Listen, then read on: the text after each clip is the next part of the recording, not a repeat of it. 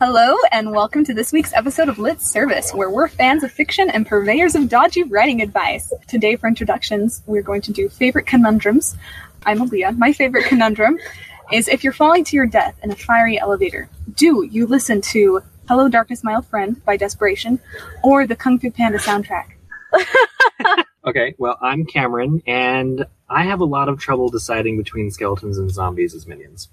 I'm Kristen, and my favorite conundrum is trying to decide if I would rather have legs the length of fingers or fingers the length of legs. We actually discussed this at length We did, and I think my vote is legs the length of fingers. Okay. My name is Caitlin, and I've been wondering if I would rather have a beak for a face or whether I would rather have no mouth to talk at all. My name is Ben, and my current conundrum is if I should buy my son a Christmas present in New Jersey or if I should buy my son a Christmas present in Utah when I fly out to Utah for Christmas. Yeah, that's a real life conundrum. I don't know, Kristen's, it could be. It could be. You don't know. You can't prove it's not. I'm Catherine Purdy, and would you rather walk for 2 weeks in the rain or not shower for 2 weeks? That's a good one. Okay, well, as you've probably noticed, this week we have some special guests. We have recurring contributor Ben Grange, who is an agent at the L. Perkins Literary Agency. And we have #1 New York Times bestseller, Catherine Purdy, author of Burning Glass, Crystal Blade, and Frozen Rain. So thank you so much for coming. We're glad to have you. Today we have a fun discussion on crucibles, particularly how to build a crucible for your characters and put it into your story. So what is a crucible both generally and in the context of this discussion? A crucible, if you want to talk about it in a chemistry reference, it's a vessel which different ingredients are melded together in white hot heat. So you can put like various metals together and they'd melt together and make like a new alloy or something. So for writing, it's a container that holds characters together as things heat up. So it can be a closed environment, like you're stuck in an elevator, that's a trope, or like The Breakfast Club, that movie where they're all stuck in detention. Or it can be an emotional environment, like if you want to think of Star Wars, like Luke, Leia, Darth Vader, they're a family that can't escape each other. There are a couple of different kinds of crucibles, too. There can be a physical one, like you were talking about, where you're stuck physically in an area. I just watched an episode of Doctor Who where they're stuck like in this alien bus and can't go outside because the sunlight will kill them.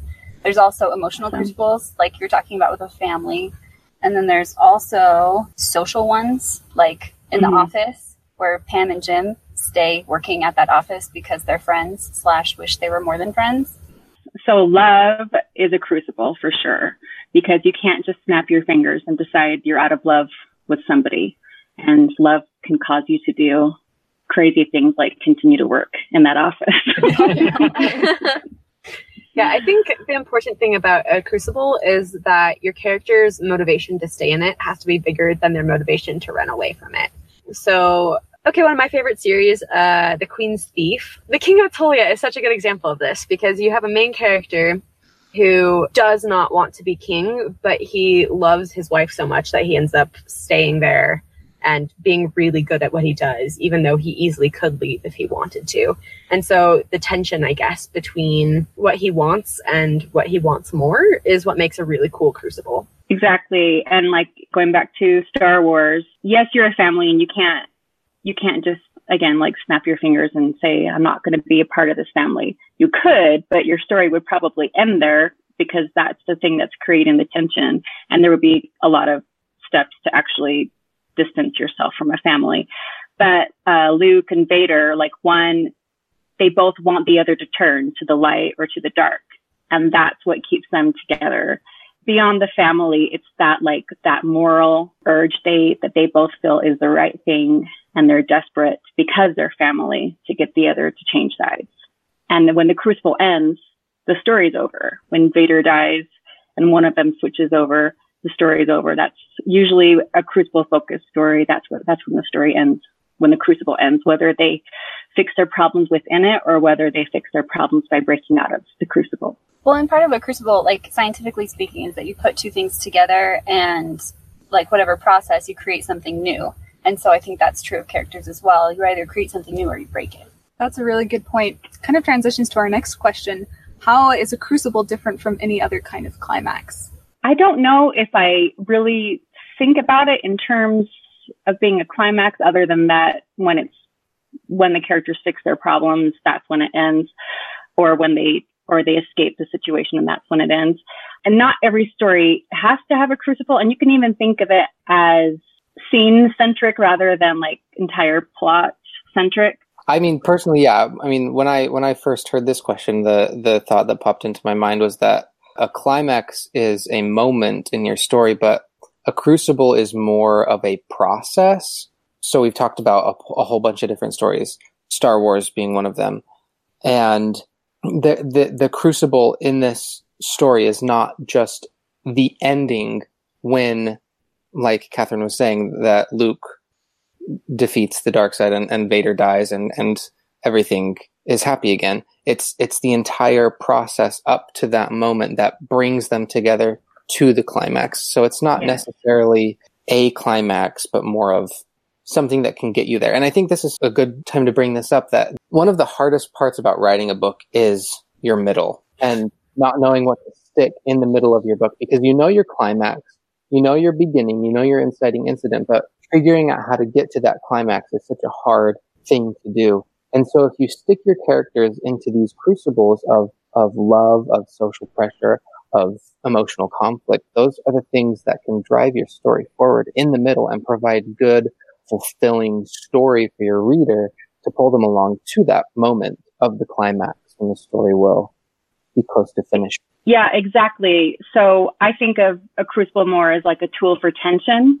Yeah. So your stories might not have them, but can you add one to your story? It's going to add so much tension, and it's going to fill up that middle space, not with just fluff, but with internal and sometimes external forces if it's a closed environment, but forces that are going to add tension so that the stakes are that much higher when they do get to the climax and are trying to figure out how to fix their story problem.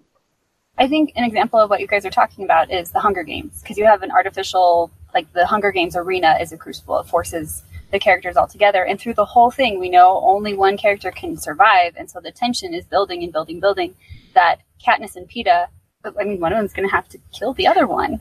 That's a crucible.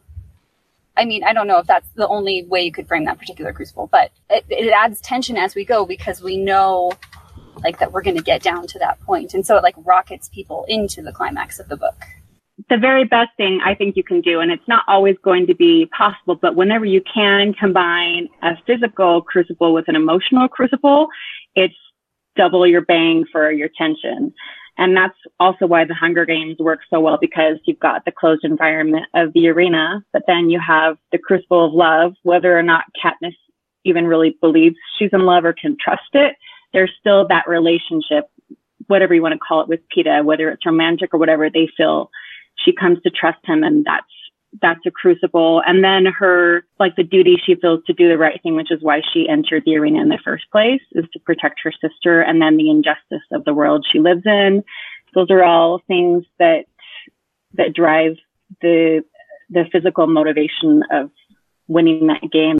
One of my favorite parts of the Hunger Games is that Katniss's crucible isn't necessarily that she's in love with Peeta, but that she has to pretend that she is in order to protect her family. And so it's so important for her to pretend that she's in love with Peeta when she really isn't.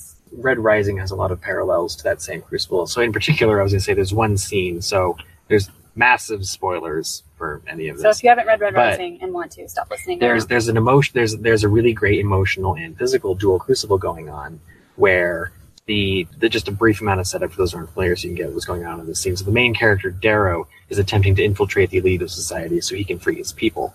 Now, in order to do that, he has to get past this test where he's thrown into a room where he either kills the other applicant in the room or the other applicant's going to kill him. And it has dual crucibles going on. On the one hand, there's his own sense of justice and morality weighed against, well, if he fails here, he can't free his people. Also, complement with the very physical crucible of it's him or me. Regardless of what I decide, he is going to attack me, and I have to react to that. That's an excellent example. I really like that. So how do you incorporate crucibles into a story? There's lots of ways doing it through secret. It can be a coworker. You can't escape a coworker, like going back to the Office example, you've got love, which is nice for Jim and Pam once they figure it out. But he's also, stuck with Dwight. So the Crucible is a professional who can't quit his job so easily. You can think about like marriage is a crucible. You can't just so easily escape a marriage. And Jane Eyre is a great example of that. So you think about your characters' professions, their relationships. If there's not enough interesting things going on, then there can be a secret relationship you didn't know about that before. And Star Wars is fabulous with that, of course, because we don't know that Luke and Vader are related in the beginning. And that's something that they carry on throughout the whole series as they do prequels and additional sequels and things, is that there's always like the family relationships are always getting extended. That's like at the core. It's like a continuous crucible, even though Vader dies. Thinking about their professions, their relationships, as far as emotional ones go.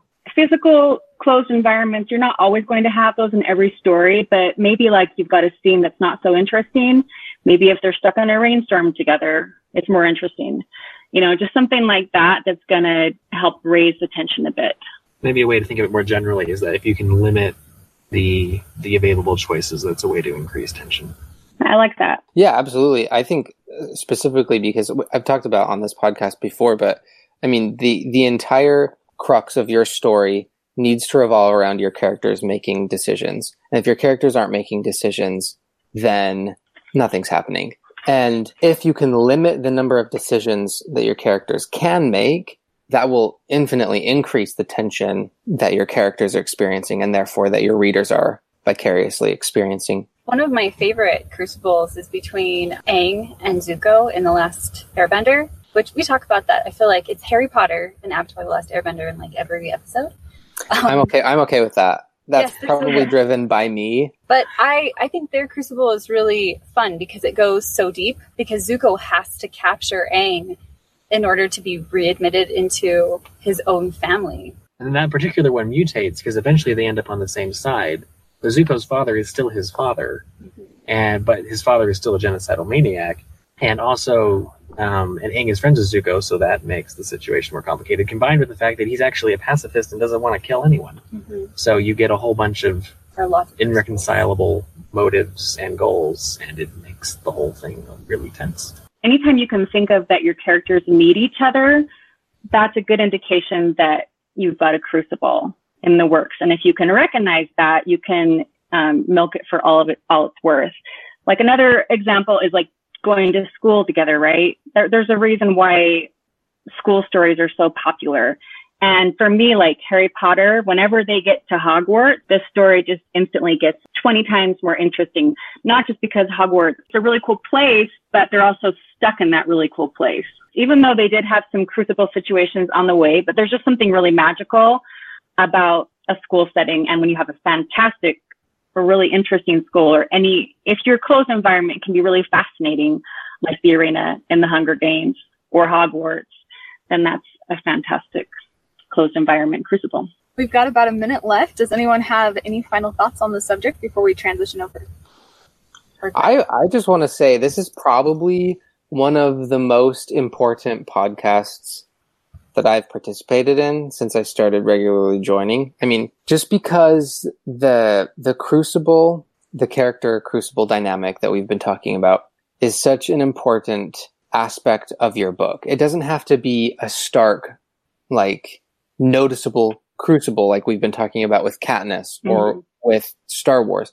Like, it's just anything that your character emotionally has to grapple with inside themselves, and they come out either better or worse in the end.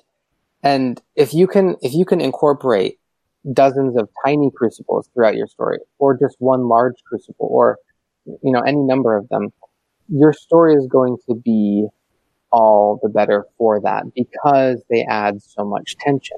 And I can't think of a better topic to discuss with especially beginning writers who are struggling getting their ideas onto the page, struggling figuring out how to get from beginning to end. This is such an important part of the process that if you start to frame it in your head as this is a process, this is a crucible, this is what my characters are going to go through, in the story, then you can start to map those things and you can start to really write them.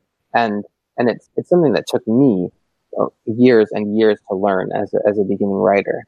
So any beginning writers listening, watching this podcast, however you watch or listen, this is probably one of the most important ones that you can listen to. I think that it makes the difference between having a character-driven story and a plot-driven story a lot of times. Because if you have things that you want to happen, a lot of times if you put your characters in a crucible to make it happen, then it makes a whole lot more sense. Amen. All right. Well, now we get to kind of take some of that crucible knowledge and apply it to a writing group scenario for the submission. So this week, the submission was about Henry, the son of a presidential candidate. He is walking home from school when he almost gets kidnapped. To the surprise of everyone, he discovers he has some sort of superpower and that he can't tell anybody about it. So what did we like about the submission? I thought in general it was pretty easy to follow, clean writing, good grammar. Like I wasn't really pausing a lot to struggle with what was going on, and it flowed well. I liked the little bits of humor when they were there. I love the first line. It says, "It started with tacos. Doesn't it always?" I thought that was so funny. Honestly, I thought that was a pretty good first line. I liked that one a lot. It really kind of gripped you in the author's head for a moment. Then stamp of approval. Yeah, I don't normally give it for first lines, so. I really liked that the character is really proactive. I mean, he isn't necessarily at the very beginning, but once we get into where he walks home and then there's an attempted kidnapping, he doesn't just he doesn't stand there and take it. Yeah, he throws his backpack into the kidnapper and he fights. And he is self-described as the pudgy little kid who can't pick up weights in the gym. And so he's I really liked watching him as a character come to life right there. Yeah. I mean, obviously the author did a really good job with starting the book with an action scene. And I think specifically what I struggle with a lot with submissions is that authors will take the advice to start with action and immediately jump into an action scene that we are not grounded in and that doesn't make any sense at all. This, however, did it really well in the fact that the author took time to explain things and grounded us in these characters and their backgrounds before the action happened. So it wasn't a boring first chapter, but it also didn't just slam the action right in my face from the first paragraph. So I thought that was really well done. It was a cool angle, too, the kid of a presidential candidate. And I thought there were some really nice lines in here, it describes terror like shrapnel through his body. And just some nice descriptions when he gets his superpower.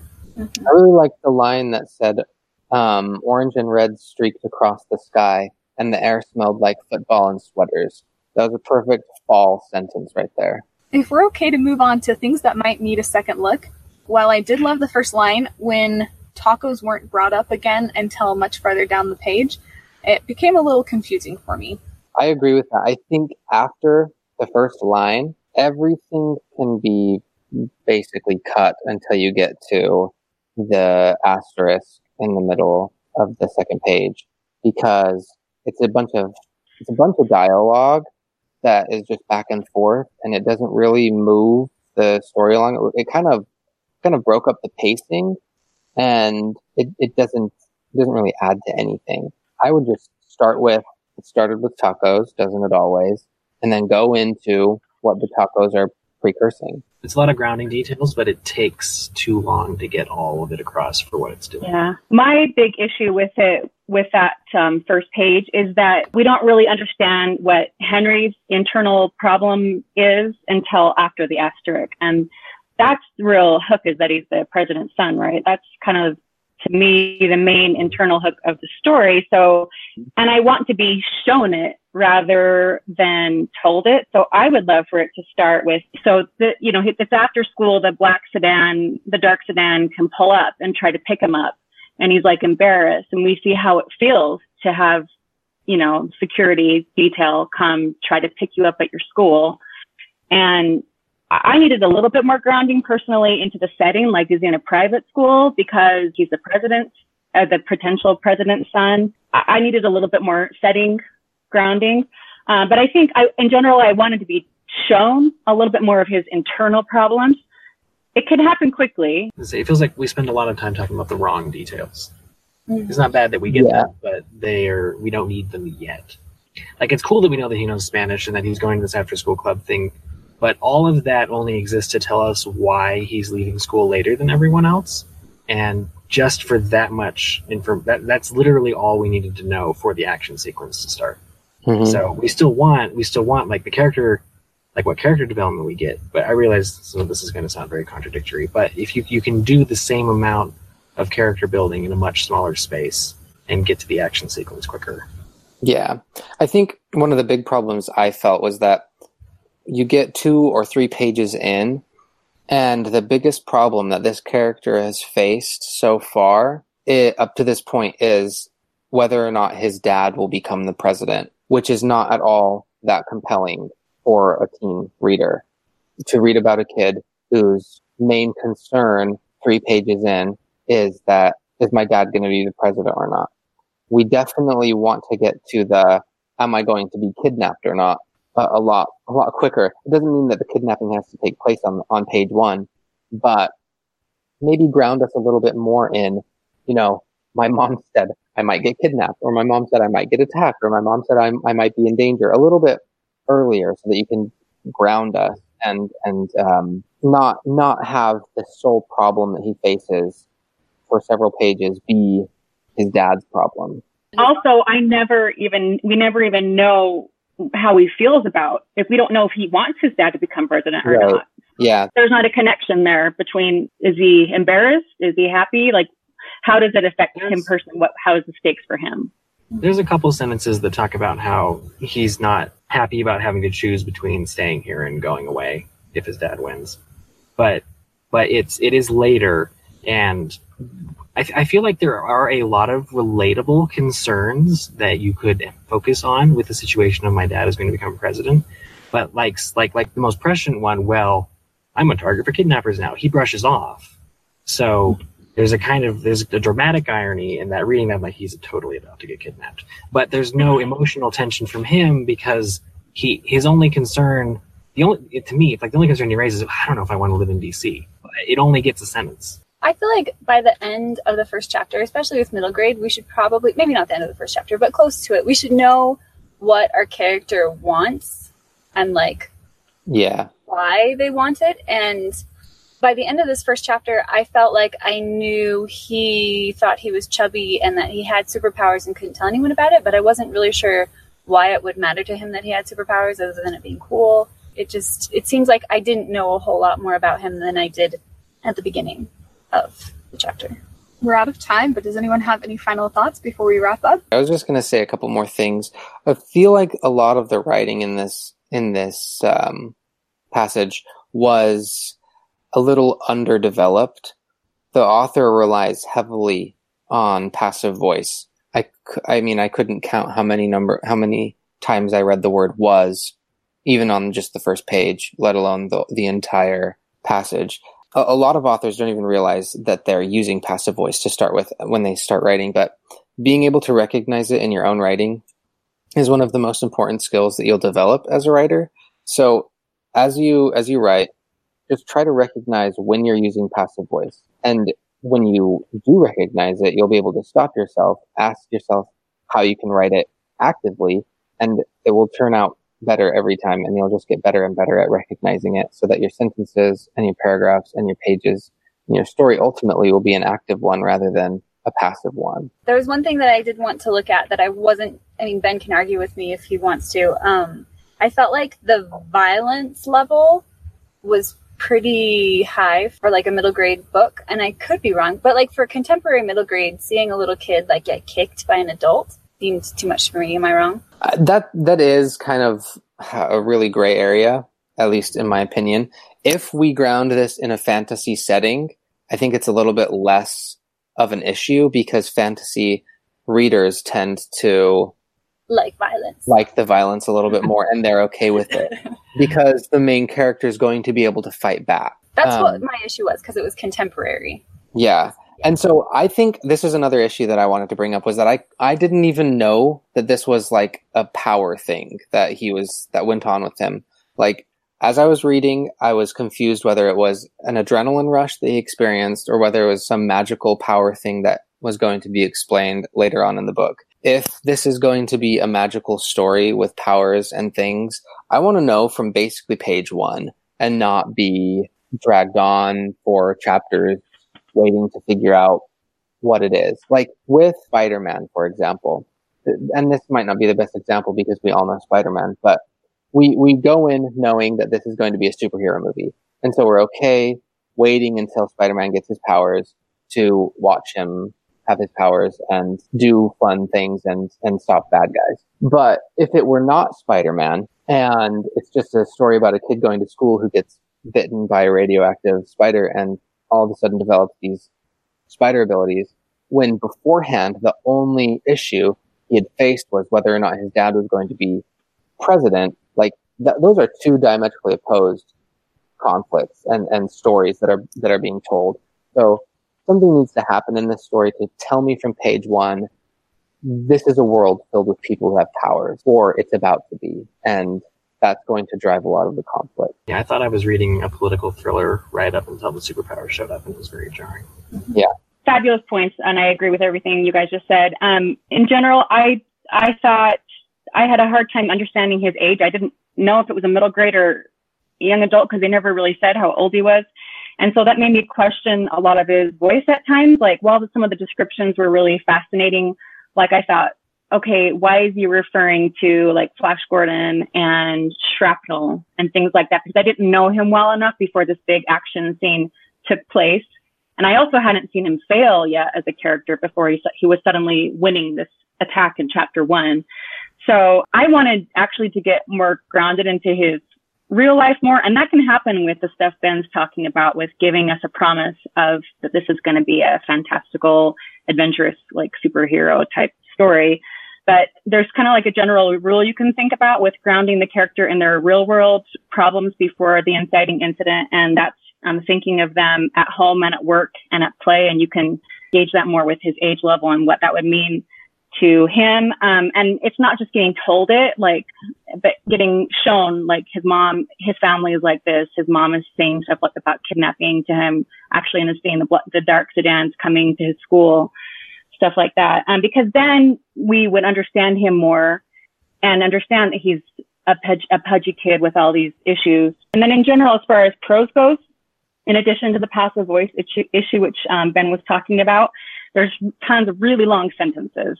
Like almost every sentence is a really long sentence, which is probably, number one, a little bit difficult for a middle grade reader. And it also slows down the action, which a lot of this chapter is an action scene. So they're usually quick sentences when high action is happening, especially all that mystical stuff that starts happening. It's like all these really long descriptions, but really that would be happening so fast, and so it would be just really quick thoughts. They don't have to be necessarily beautifully written thoughts. And again, that goes to his voice. So those are my final thoughts. But in general, it was a really clean, it flowed really well. I thought I liked it. Me too. Thanks to this author for submitting, and thanks for your input, Catherine and Ben. Thank you for coming on the show. I learned a lot, at least. So glad you guys were here. Our guest next episode will be New York Times bestseller Dan Wells, author of the I Am Not a Serial Killer series. If you'd like a first chapter critique from Dan, remember to check our submission guidelines and get us your first chapter by December 11th. We will be recording live on December 18th. Remember, this is both a video and a podcast, so you can either watch us on our YouTube channel, listen on Apple Podcasts, or whatever app you use. Don't forget to subscribe and leave us a review or a comment. It helps others to find the show. If you want to ask us questions or tell us we're awesome, you can find us on Twitter at Lit Service or on Facebook and Instagram at Lit Service Podcast. For Lit Service, thanks for listening, and we'll see you in 2 weeks.